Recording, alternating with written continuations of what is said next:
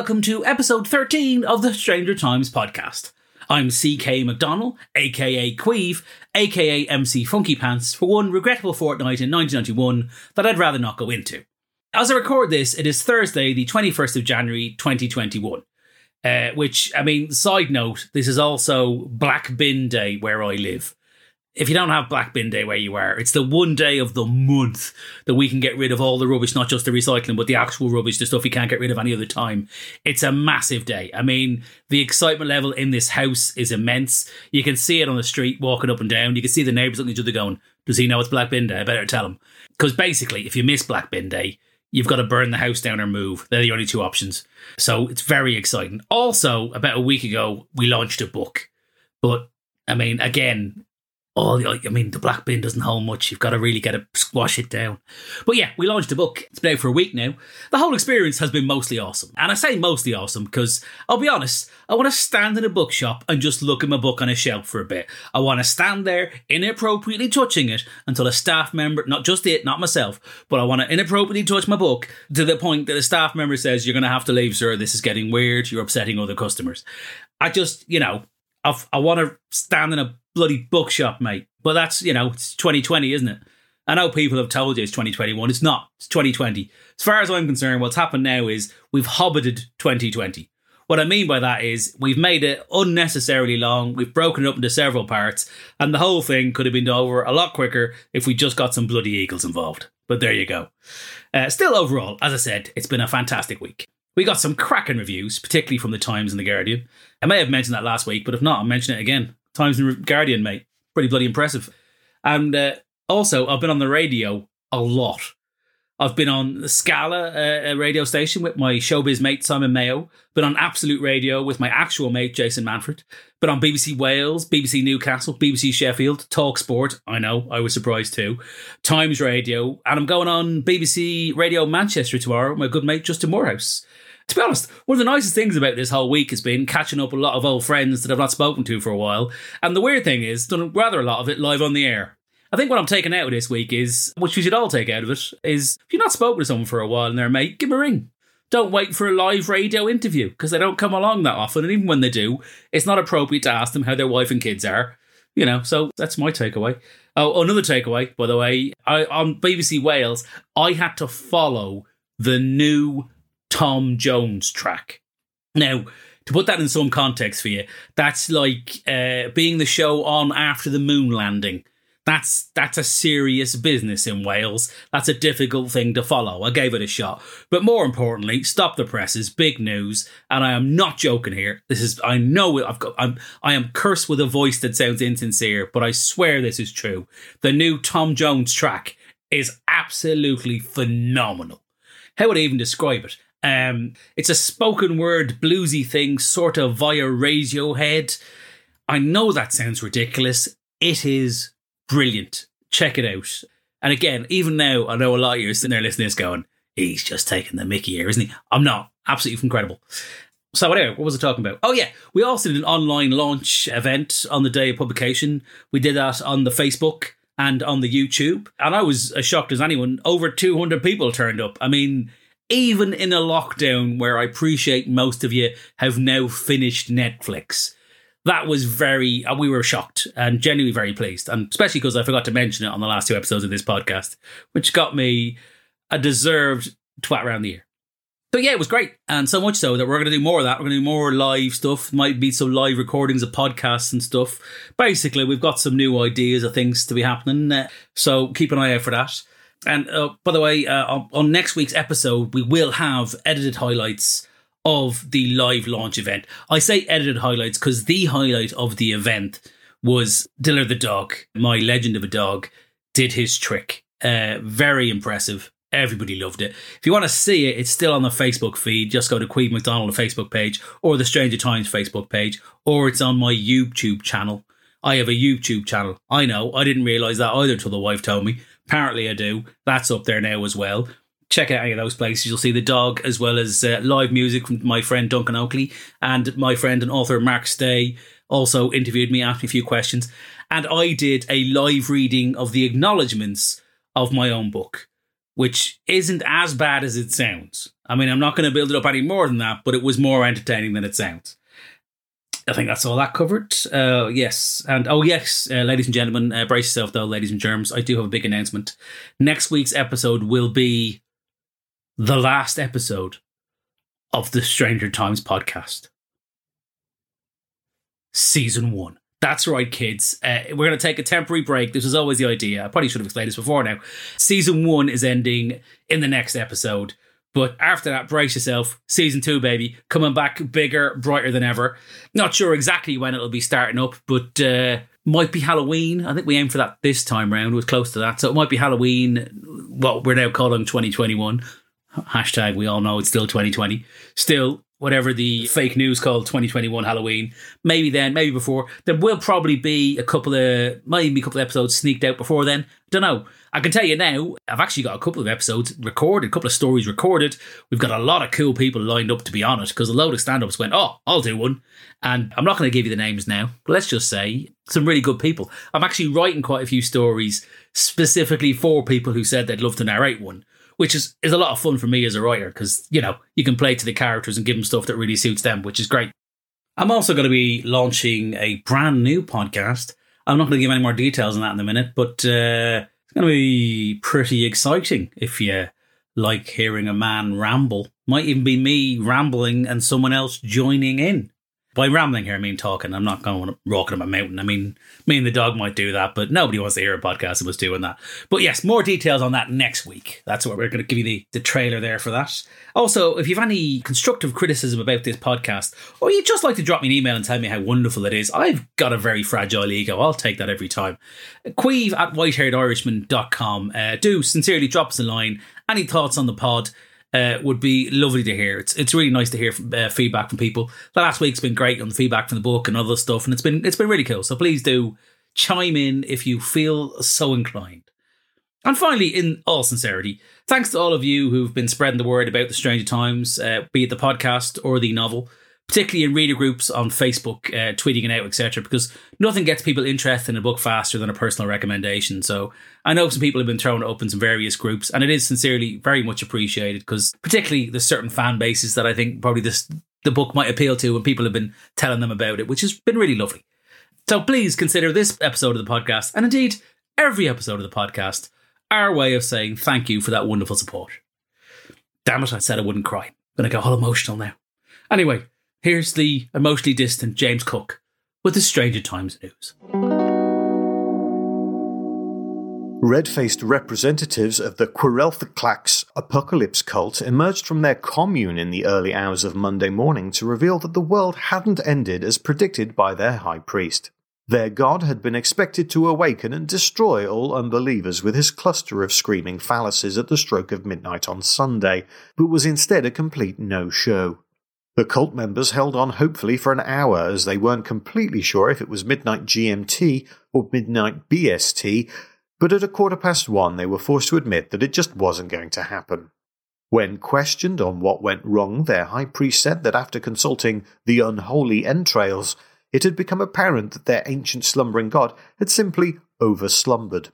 When asked whether this would lead to a complete cancellation of the apocalypse, or merely a short delay before we're all smashed to death by giant members, he stated that the entrails had indicated the former, as, quote, humanity was completely on track to kill itself anyway. A report has been released by the British Board of Mediums this week, which claims that up to 90% of ghosts at seances are imposters. Spokesmedium Abigail Potts-Shrigley said, "For so long people have blamed mediums for getting basic facts about their dead loved ones wrong, when in fact it's the mediums who are the real victims here. Whenever we're wrong, the simple fact is that it's because we've been the butt of some cruel prank played on us by a ghost." She went on to add, "We at the British Board of Mediums hope that these new findings will help put to rest any questions about the legitimacy of our profession. Also, your nan's been in touch and she says you should give us all your money." I'm James Cook, and to find out more about these stories, go to thestrangertimes.com. Finally, this week's forecast. The Fourth World War will start after an argument about whether or not Die Hard is a Christmas movie. It is. Shut up, Darren, you're an idiot. Thank you, James. This week we return to our regularly scheduled programming. In that is a brand spanking new short story written by moi and read by the wonderfully talented Alistair Barrie. It's called Sacrifice, and well, it's probably a searing satire of modern life or something like that, but I mainly wrote it because I bloody hate car salesmen. Quick side note, I went to buy my last car and I was well prepared. I had the app, I had things with me, I had stuff printed out, I was proper, I was in there. My last car, incidentally, before that, had just been destroyed by horses, so I was in no mood to take any guff. But I went in, well prepared, haggling, and I knew I did a good job because I heard the salesman's manager, 100% true, call me a fat prick. And I was genuinely thrilled because nothing says you got a good deal like somebody swearing about you when they don't think you can hear. So anyway, this will be read by the svelte and not a prick Alistair Barrie. That's not the greatest link I've ever done, but I'm going to stick with it.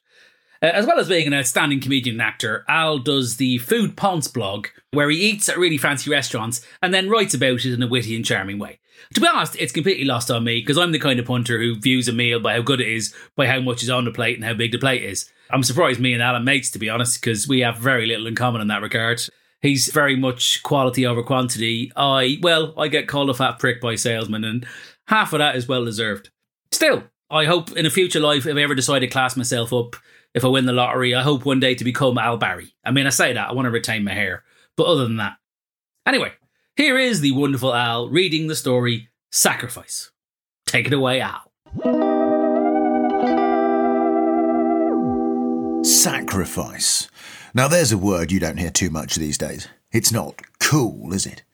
People don't want to understand the kind of hard work it takes to get ahead in life. Instead, they'd much rather bitch and moan about how tough it is. Millennials. Honestly, my generation didn't have a name. We were too busy just getting stuff done. I've had to make sacrifices throughout my life to get where I am today. I put in long hours as the assistant manager at Uncle Jerry's car dealership, and when it went under, did I sit around and moan? No, I bloody well got another job with Martin. Luckily, I knew him from school, but once I had my foot in the door, I had to prove myself just like everybody else. I moved up the ranks, earned my spurs, and then it finally happened. It was like being called up to the first team in the luxury car business, Stratum Motors. And how did I get there? That's right, sacrifice. And don't think it stopped there. You see, Stratum is so much more than an ordinary car dealership. We find high-end cars for truly high-end clients. As my boss Simon says, we're not trying to sell you a Jag, a Beamer or a Bentley. We're trying to help you find the perfect car for you. And if you can't afford that car, you're in the wrong place. He doesn't say that last bit to customers, of course. But to be honest, we've got credit arrangements, so you just need to look like you might be able to afford it, and that'll be enough. Between you and I, repossessions are where a lot of the money comes from. Sell the dream, repossess the nightmare. Stratum is full service. We handle test drives, modifications, insurance. It's a bespoke package for people happy to pay a little more for a little bit more. Thing is, to meet these people, you have to be in the kind of places these people are. That's how I ended up having box seats at City and United despite football boring me to tears. If you want to meet the money, you have to go where the money hangs out. Sacrifice. It was in a match that I met Daniel Harper, and this meeting led to the sacrifice that got me to where I am today. We bonded straight away. Daniel didn't like football either, but luckily for me, he was a total petrolhead. He already had himself a lovely Bentley and a Porsche 911 as a runaround. After the match, we went out for a few bevies. He was going through a messy divorce and wanted to blow off some steam. The next time around, we just did the drinking and didn't bother with the football. This is what the business, any business really, is built on. Relationships. The whining and dining.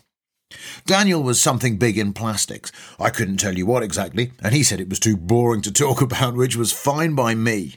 He was a great laugh, though, which was a testament to his character given what he was dealing with. The divorce was getting ugly and his wife had taken the kids. She'd made up some nasty accusations too, really trying to run up the bill. Thankfully, he only got into that when he was seriously drunk. He was just as you'd expect. Angry, bitter. Show me a divorcee who isn't. I'd nod and agree because really, when people are talking about that kind of thing, that's all they want. It's venting, isn't it? It was after about a month that he mentioned the group to me. To be honest, I didn't really understand it. I was half cut at the time. He and a select group of friends got together at his place on Tuesday nights, and did I fancy it? Sure, I said. By then, he'd already been into the showroom and looked at an Aston Martin that we'd just got in. He was tempted, but his lawyer had told him to hold off until the divorce was finalised. The word was that his ex's bitch-ass brief would go waving any big-ticket purchases around in court as proof that Daniel was hiding assets. Why can't a man have nice things just because his marriage is failing?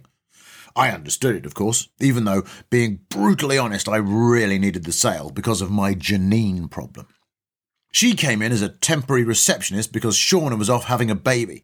She seemed nice enough at first, quite a plain girl in her 30s. I knew she had a kid, but the dad wasn't around, not sure why. She was very Mancunian, but not so Mancunian that you couldn't understand what she was saying, if you know what I mean. Salt of the earth, or so I thought at the time. Anyway, one day, Janine was left to hold the fort because I was out on a test drive and a couple of the other salesmen were off with that flu. To be honest, it was a total screw-up. Policy is that there's always one of us there, no matter what, because our clientele isn't the kind that likes to wait. Simon was off having some personal time and he was late coming back. Best guess, he'd been feeling frisky and had gone for round 2 with his mistress. The test drive had been booked in, so I left, assuming Simon would be back shortly. Once I'd gone, this fella comes in, black chap, and he's in a big hurry, wants a car. Turns out Janine, the sly minx, is a bit of a secret petrol head herself, so she sees her chance. Gives him the tour. Guy wants a roller. She has access to the keys and lets him go out, on his own mind, to take it for a test drive. I get back wondering what the hell is going on, and she said that she couldn't leave the place unattended and the guy had an honest face. Unbelievable! I read her the riot act, then rang Simon, who's on the phone to the police when the guy comes back. Only buys the bloody thing. That evening he's on the news, Stokes' new record signing. You've probably seen him in the paper. When everyone had calmed down, we chalk it all up to a lucky break. To be honest, I told Simon I thought Janine should be gone. You can't have a temp doing things like that. It shows dangerously poor judgment. He keeps her on, though. Well, it's his decision, isn't it? But not only that, he also gives her the bloody commission. That's a wad and a half. Of course, Janine, now she's got a taste for it. Every time a new customer comes in, she's chatting away. Simon says she's just friendly, but I see it for what it is. She's building relationships. Anyway, a few weeks go by and there's a regular of ours in, looking to upgrade. His wife isn't interested, so she sits in reception with the baby. Her and Janine get chatting. He ends up deciding to hang on to what he's got for another year, but 2 weeks later the wife is back in, looking for something with a bit more room, for the baby. I try and help, but she says she'll only deal with Janine. I explain that's not Janine's job, but Simon overhears, and next thing you know, it is her job. She sells the wag a car, and before you can say boo to a goose, Janine is a salesperson. Not only that, she's suddenly opened up a whole new customer base. We're selling SUVs to WAGs like they're going out of fashion, and Simon is telling us we could learn a lot from her. I mean, I'm a seasoned professional. This woman just got lucky. And then there's the baking. The bloody baking. She's cranking out the stuff. Biscuits, cakes, almond slices, custard tarts, you name it. She's banging it out and shoving it under people's noses. Devious minx. She saunters over with a trayful, tells the client she made them herself, and boom, before you know it, she's muscling in on all the best opportunities. She's vicious, too.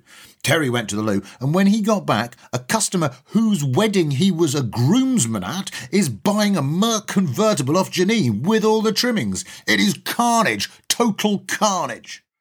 So yeah, Janine, top salesperson, 2 months running, is a problem. My commissions are way down and the missus, Karen, and I are barely speaking after my attempt to fight fire with fire boomeranged spectacularly. I had to break the news to her that one of the biggest concert promoters in the country had actually spat out her fruitcake in disgust.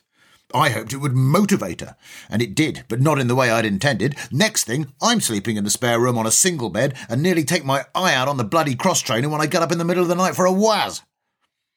With all this going on, someone like Daniel was a gateway to a new group of potential customers. I mean, yes, please.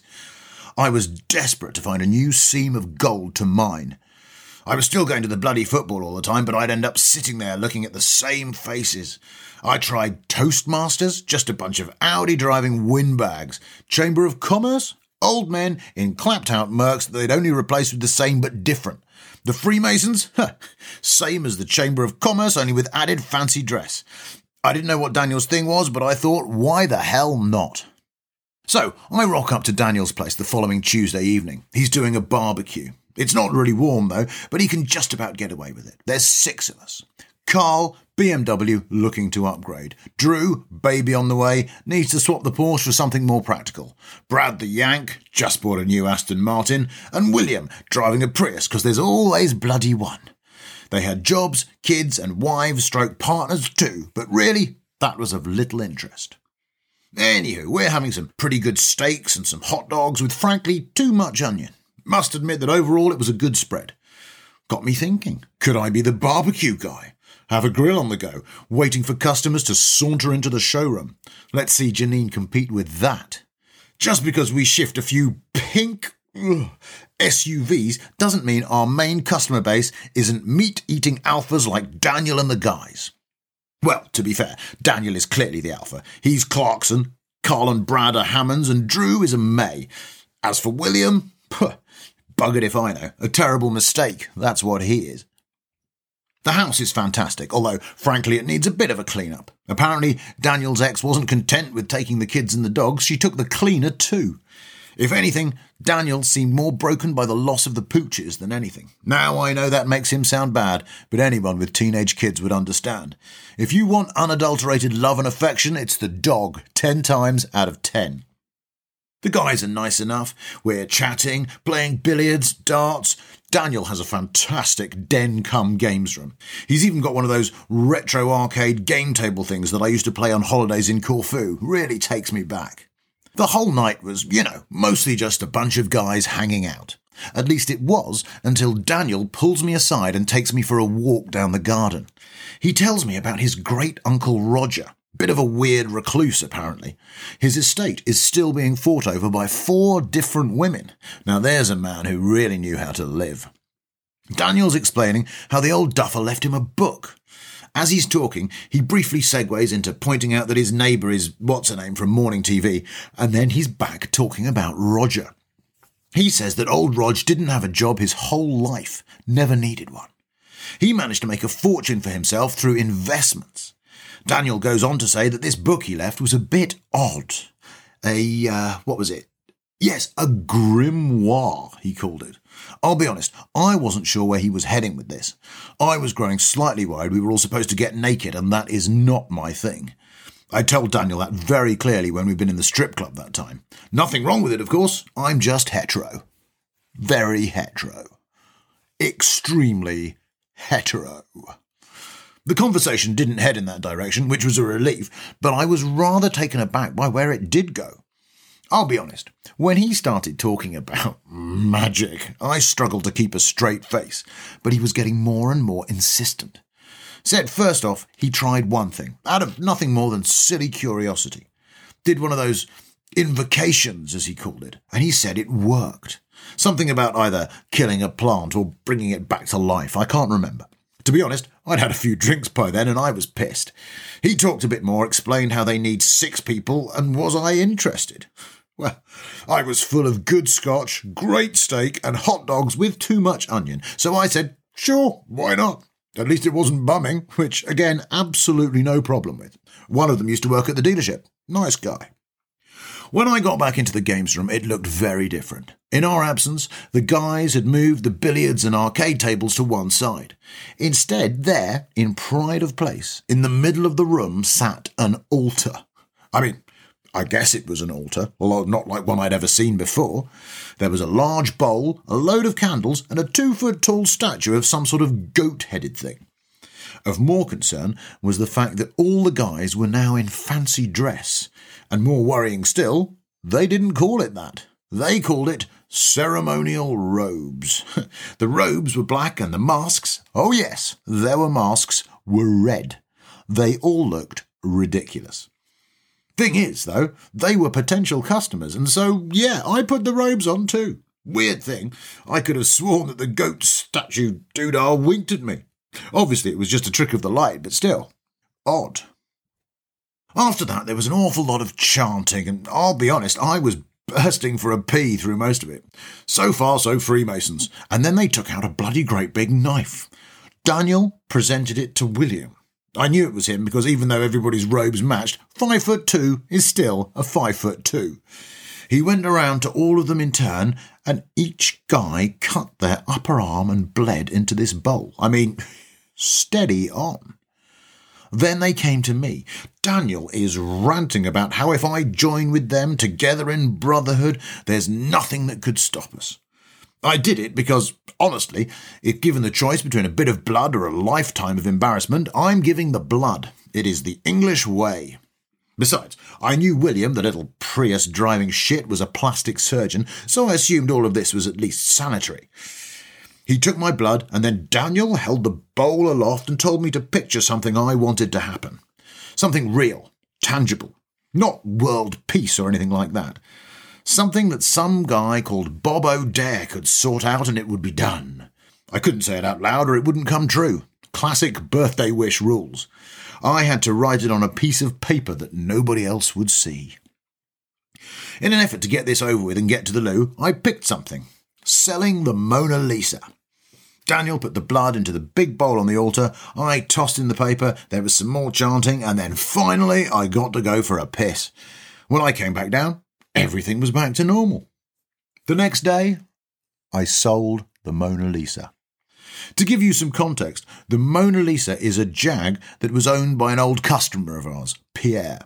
He traded it in. Normally we don't handle that kind of thing ourselves, but Simon fell in love with it. He gave the customer far too good a price, and then when he came to his senses, realised we needed to get rid of it. It's been sitting in the showroom for 4 years. Sodding thing has never made it all the way through a test drive without engine trouble. It got its nickname because people loved to come in and look at it, but nobody was ever going to buy the bloody thing. Every time Simon laid eyes on it, it wounded his car salesman's soul, which, despite what you might have heard, we do have. That morning, I sold it within an hour. A blonde lady with a killer rack comes in, looking to get a BMW, and then she said the car spoke to her. End of story. Didn't want a test drive. Didn't even have to give a discount, and the last time it came up in a staff meeting, Simon had been clear he was happy to discount the hell out of it. He'd even given a couple of unsubtle hints that were it to get stolen or consumed by fire, he would also be fine with that. For that day at least, I was the belle of the ball. Let's see Janine do that with her weaponised baking. Now don't get me wrong, I'm not saying I was a believer. Not yet. The next week, the group performed a fertility enchantment. I won't lie, the bunny rabbit having to shuffle off its mortal coil seemed OTT, but damn it, if the thing didn't work. Karen was so suspicious of the renewed pep in my step that she even checked if I'd been prescribed any medication. Let's just say that for that week, the troops were out on patrol. Not just mine either, the other guys reported the same. We had quite the WhatsApp chat going. Not sure what Daniel did in the circumstances. Some things you don't ask. By the week after that, I'll be honest, I was getting into it. I mean, one thing happening, you chalk up to being a coinky-dink, but two, So yeah, we sacrificed a sheep. Bloody thing shat on the carpet, must have sensed what was coming. According to the grimoire, we could each put the name of one person who stood in our way on a piece of paper, burn it, and this Bob O'Dare fella will sort it. As it happens, next week we've got a massive sales event at the showroom. Simon is pulling out all the stops as we've got new stock coming in and we need to shift everything on the floor. Janine is wandering around the place like the queen. I mean, it's unbelievable. Previously, I had an agreement with Simon that when he retired, I'd become manager. Suddenly, I'm getting antsy about that. He's evasive when I bring it up. Long story short, I need to reassert my dominance in the showroom. I need a bloody good week. So yes, I held the sheep down. I mean, it's a sheep. They can clone them now. How much are we going to miss one? Simon hit one with his car last year, did 8 grand of damage. I'll tell you this though, stronger than they look, sheep. That little bugger kicked me right in the knackers. I turn up to work the following Monday and I am ready to rumble. I bring donuts too, though. First rule of sales, a spoonful of sugar. Keep smiling. So, yeah, everybody got a donut. Now, hand on heart, I got them from M&S on the Sunday and I brought them straight in on the Monday and left them out in the staff room.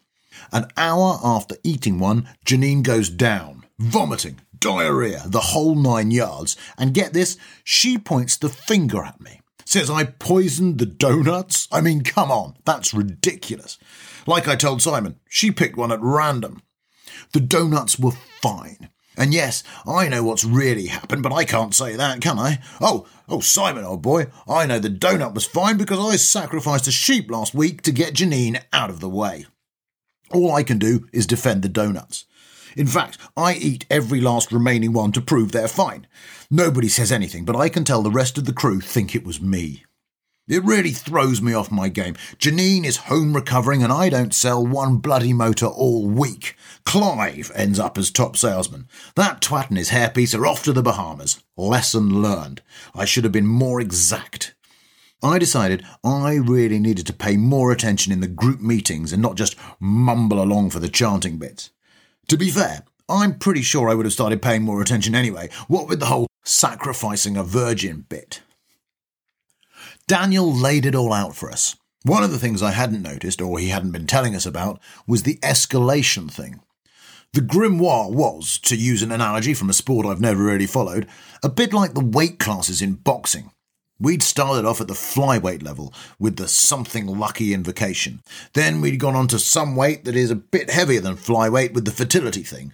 Then the evil eye thing had been middleweight. Only thing was, in the grimoire thing, you couldn't drop the weight again, only get heavier. It was all getting a lot heavier. Our only option was to move up to the heavyweight division. A virgin sacrifice. Now I know, and you're right. WTF. But just hang on. First, the thing is, while the price is getting higher, so are the rewards. This time, we could each ask for anything our heart desired and we'd get it.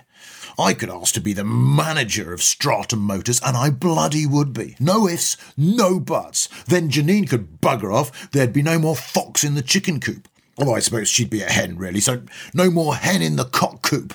Never mind. The thing was, I'd get my dream job. Now, all right, that is still no excuse for killing a virgin. So with God as my witness, I said no. I did. I slept on it and I came back and said no can do. N-O, negatory. I wasn't going to sacrifice some poor young girl to get what I want in life. I mean, I'm a dad. My 2 girls are virgins. Well, Sam definitely is, but I don't trust that Marcus prick Jenny's going around with. If I find he's touched my little princess, I'll sacrifice him. But still, though, human life is sacred. This is where Drew came in. He's the head of an NHS trust, and as he said it himself, they'd had a pretty big screw-up. He was vague on the details, but apparently, through an honest mistake, a couple of organs for transplant were accidentally put into a Saudi Arabian chap who wasn't exactly top of the waiting list. Drew admitted it was bad, but the thing was, if it came out, never mind what it would do to the trust and him, more importantly, it would destroy the public's faith in the organ donation service. If people started opting out of donating, it had cost lives, innocent lives. So fixing it was incredibly important. Sacrificing one life would end up saving hundreds, possibly thousands of others. When you think of it that way, how could you not do it? Then Daniel made an equally excellent point. We were being very ageist and sexist in our thinking. A male pensioner could be a virgin. We were under the impression it had to be Buffy, when actually it could be Grandad. All right, not Grandad, but Granduncle. It was a very good point. As it happens, Daniel reread the grimoire later and it did have to be a woman, but still, it could be Anne Widdecombe. Brad, being a Yank, didn't know who she was, hard as that is to believe. I mean, the woman is a national treasure. She'd been a government minister, then joined a couple of other fringe parties, become an MEP, helped us to crash out of Europe, and danced on TV. Very badly, but still. The point was, she'd had a full life. Well, apart from in one very particular area. Now, obviously, we weren't going to sacrifice the actual Anne Widdecombe. People would notice.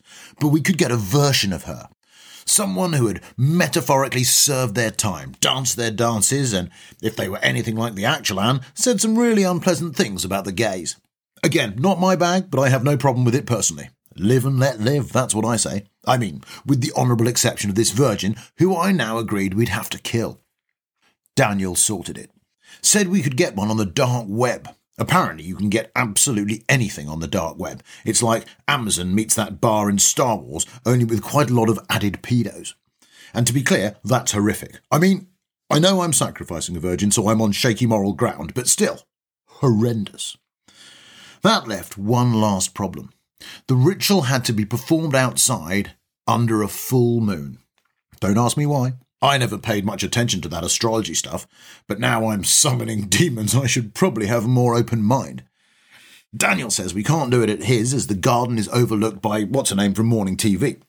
I pointed out that she's always banging on about how she has to go to bed early because of the crazy start time, but Daniel says we still can't risk it. Besides, her and Daniel had a big falling out last bonfire night because she had a big fireworks display in her back garden and really upset his dogs. Poor animals were terrified by all accounts. Some people have no consideration. So, anyway, we can't do a human sacrifice there. After a lot of umming and ahhing, I tentatively suggest the dealership. It's out in the Cheshire countryside and we own that big space at the back, so there's room. I can say it's a sales event for a select bunch of clients. Thing is, though, to do so, I have to get some sales. Luckily, I'm with a bunch of guys whose dreams are about to come true if this works. Carl agrees to get a new BMW Jeep, Drew a Bugatti, and even William grows a pair and commits to buying a Merc. Well, a hybrid one, so maybe he grew one bollock. Even now, Daniel won't commit to that Aston Martin. Says he's sorting the Virgin and that's his contribution. I'm starting to doubt he was ever serious about that car, but I don't bring it up, not least because he's taken to carrying that ceremonial knife thing around with him. Last week, I caught him stroking it while whispering sweet nothings. First rule of sales, never push a customer who is fondling a weapon. So anyway, the night rolls around and we're sitting in the back room of the dealership having a couple of drinks. It's tense. Just looking at the guys' faces, you can see they're very unsure about this, but we're too far gone now to back out. Metaphorically speaking, we've sat down, so we have to let fate give us the figurative lap dance. Quick side note, I actually once knew a lap dancer called Fate. Nice girl, I think she was studying for a degree in theology. Daniel gets a text to go to the front gate. Nobody's around, and there's just a crate containing Anne Widdecombe, all tied up and tranquillised. Obviously not the real Anne, national treasure, but still, it's a bloody good service. I mean, I doubt these guys are on Yelp, but if they were, 5 stars would use again. We take her into the back lot, and everyone puts on their robes. I turn on the lights. Oh yeah, I arranged some cars in a semicircle earlier. With the beams on, they illuminate the altar we've constructed really well, and it also looks pretty badass. Don't know if Bob O'Dare gives bonus points for presentation, but you never know. First rule of sales, always go that extra mile. Also, like I said, I'd started paying more attention in group, and I did ask a couple of questions. Apparently Bob O'Dare is actually called Bolladare. He's the winky, goat-looking chap on the altar. Daniel gave me quite the bollocking for believing his name was Bob. I've been thinking, once this is done, I'm going to give Daniel some space. I mean, I didn't like to ask, but I'm pretty sure that his big wish involved the ex-wife, and I don't think it's hoping she remarries and moves on with her life. The guy has some anger issues. So, we stick the still unconscious Anne in my office swivel chair and place her in front of the altar. By the way, odd as it sounds, she really does look quite a bit like Anne Widdecombe. Her hair is dyed blue, which is a big difference, but otherwise pretty close, I think. I mean, maybe it wasn't that close. Let's be honest, and no disrespect intended, who pays that much attention to the features of old girls? Except for Helen Mirren, obviously. The Mirren is the exception to every rule. Anyway, we're wearing the robes and doing the chanting. Carl puts a bag over the old girl's head, and I thought that was fair enough. Nobody wants to picture her face when whatever is going to happen goes down, and it is coming. You can feel it in the air, actual electricity. Now I know that's a thing people say all the time, but seriously, never mind goosebumps and the hair on my arms prickling up. All of the hair on my head was standing on end. It was like touching one of them big electric globe things they have at the Science Museum. So was everyone else's. Looked really odd. I mean, even odder than a bunch of middle-aged guys in masks and ceremonial robes standing in a semicircle around an altar illuminated by 10 or so of the finest luxury vehicle options currently on the market. It builds, and then there's this... How would you describe it? A ripping noise? Yeah, a ripping noise, a flash of light, and whoop, he's there, standing in the circle in front of the altar, big as life and twice as ugly. Bolader, in the demonic flesh. He's like 8 feet tall. He's got a sort of goat head and hooves, and weirdly, he's wearing a rather smart suit and eating a chicken drumstick. I got the definite impression we've interrupted him in the middle of dinner. He stands there and looks around for a minute before he roars in this terrifying voice, "I am Bolader, Lord of something else about different dimensions." I'll be honest, I was too busy trying not to faint to remember the exact details. Anyway, he roars, "Who has dared to summon me?" And then in a much quieter voice, "There's a lot of fancy cars about." Got to be honest, even then, tiny voice in my head went, "Oh, I wonder if I could get him into a Bentley. They're famous for their legroom, which he'd definitely need. Can't help myself. First rule of sales, always be selling." Daniel says, "It is I, O mighty Lord Bolader, Daniel Harper. We have brought you here to perform the rite of Fashran Tandanga. I and my coven," we're a coven, first I'd heard of it. Didn't even know men could be a coven, but anyway, "we have brought you this sacrifice." Now, here is where it gets weird. I know it's already pretty weird with the goat man and everything, but still. Daniel points at where the so-called sacrifice is sitting. These masks, by the way, really restrict your field of vision. I can only assume that's why none of us noticed until this point that suddenly the non-Anne Widdecombe has got the bag off her head, is now not only fully conscious but also untied and is busy lighting a pipe. Like a smoking pipe. I mean, come on. She takes a couple of puffs, looks up at Bolader and then says, "Oh, hello, Bob." Now there's a lot to unpack there, isn't there? First, I know it's not the most important thing, but the fact that the goat guy answers to Bob, I take that as a bit of personal vindication. Second, it dawns on me that seeing as she turned up already bound, gagged and drugged, we were, in hindsight, very lackadaisical about securing the sacrifice. Third, she seems very relaxed, which is definitely not good news for us. This is confirmed when Bob sits down in the circle and in a whiny voice says, "Oh no, Betty, please, not you." Betty crosses her legs and laughs. "Afraid so, Bob. You've been up to your old tricks again, haven't you?" This is when Daniel decides to get back involved and says, "Silence, hag! You will not speak to Lord Bolader like that." At which point she breaks out laughing, and Bolader, or Bob or whatever, points at Daniel and says, "I'm not with him."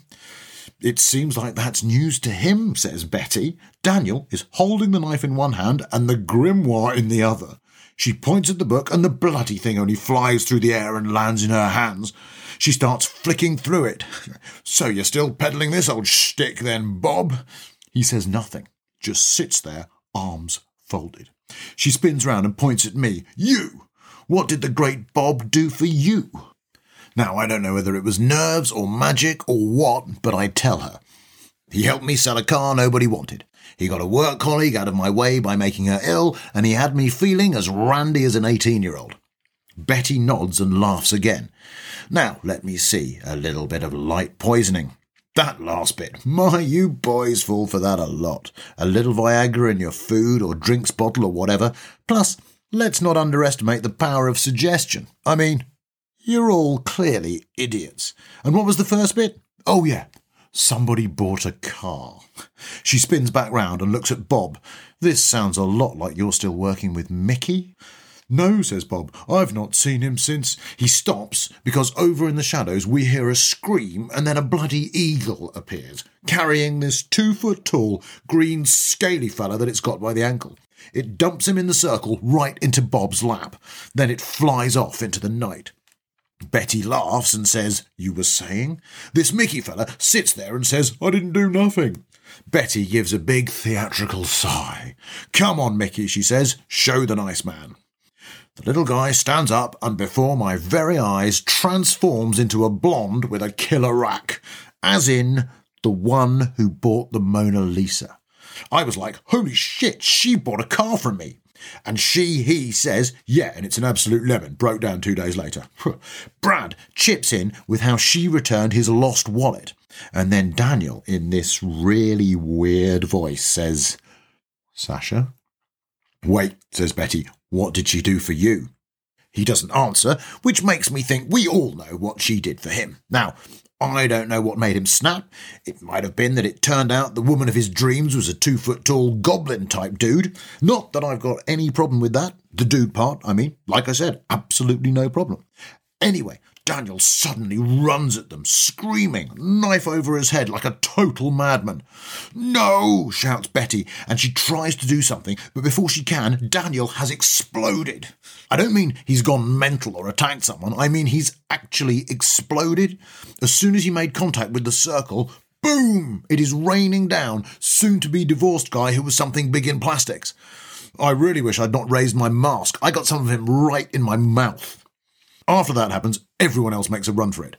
Betty does some hand gestures in the air, Bob and Mickey disappear, and I'm left standing there. Bits of Daniel are everywhere. And I mean everywhere. I say to this Betty woman, look, what am I going to do about this? This place is a mess, and we open in a few hours. She tells me baking soda is good for getting bloodstains out, calls herself an Uber, and buggers off. I ring Karen, who tells me I'm drunk and not to bother coming home. I clean myself up and head to the 24-hour Tesco to get some baking soda. Then I'm cracking on with the cleaning. It's not easy. Several of the cars have their paintwork damaged. Best guess is it might have been Daniel's stomach acid. He was a very bitter man. So, not long after dawn, after working my arse off for most of the night, I'm nearly done, when bloody Janine turns up for work. Class swat. Who comes in at 7 a.m, I ask you? She gives me a suspicious look, but I say I'm just cleaning up after last night's sales event. She nods, but says there's something wrong with the BMW outside at the front. Windscreen has been smashed in. I was so busy cleaning up out back, I'd not paid any attention to the front. I laugh it off, say the front is nothing to do with me. If only I'd gone and looked first. It turns out that Daniel's head, when it blew off, managed to clear the entire building. I mean, that's insane. First I know of it is when Janine starts screaming. She's only bloody found it in the Beamer's footwell. I tell her, relax, it's okay, I know him. But all that means is she runs inside and locks herself in the manager's office, which, let's be honest, she clearly has her eye on, and rings the police. When they turn up, I try and explain calmly what happened, but before I can, they're pinning me to the ground, and, well, one thing leads to another. Still, I like it here, and I've got big plans for when I get out. Going to start up my own dealership. Gary over there is already committed to buying a new BMW off me. Admittedly, he also spends half the time telling everyone he's George Clooney, but still, got to start somewhere. I've also got Barry, who thinks he's invisible, interested in a Porsche. Challenging to negotiate with him because he gets really upset if you look directly at him. But first rule of sales, work with what the customer gives you. I've been talking to Keith too about an upgrade, but he keeps rubbing himself against me. Again, I have absolutely no problem with it, but it's just not something I'm into. Also, he's willing to trade one of his blue pills for 2 of my green ones, and take it from me, those blue pills really do provide the smoothest ride imaginable. Anyway, enough about me. What are you driving at the minute? Thank you for listening to the Stranger Times podcast. If you've enjoyed it, then please leave a rating wherever you get your pods. It really does help. And the Stranger Times novel by CK McDonnell is out on January the 14th, 2021, and is available to pre-order right now from all good bookshops and some bad ones. And check out strangertimes.com for more weird news and to sign up to the newsletter, where you can also get yourself a sweet free ebook containing some Stranger Times short stories. This podcast is produced by Rob B at BEE, with Ed Wilson exec producing, and all materials are copyright McFrory Inc. Limited. All of the short stories are written by me, CK McDonnell, and I also write the news, with additional material by Sam Gore, Graham Goring, Can Johnson, Mick Ferry, Scott Bennett, Andy White and Juliette Myers. The news is read by James Cook, and the music is done by Alan Maguire, with John McCullough as musical Sven Galley.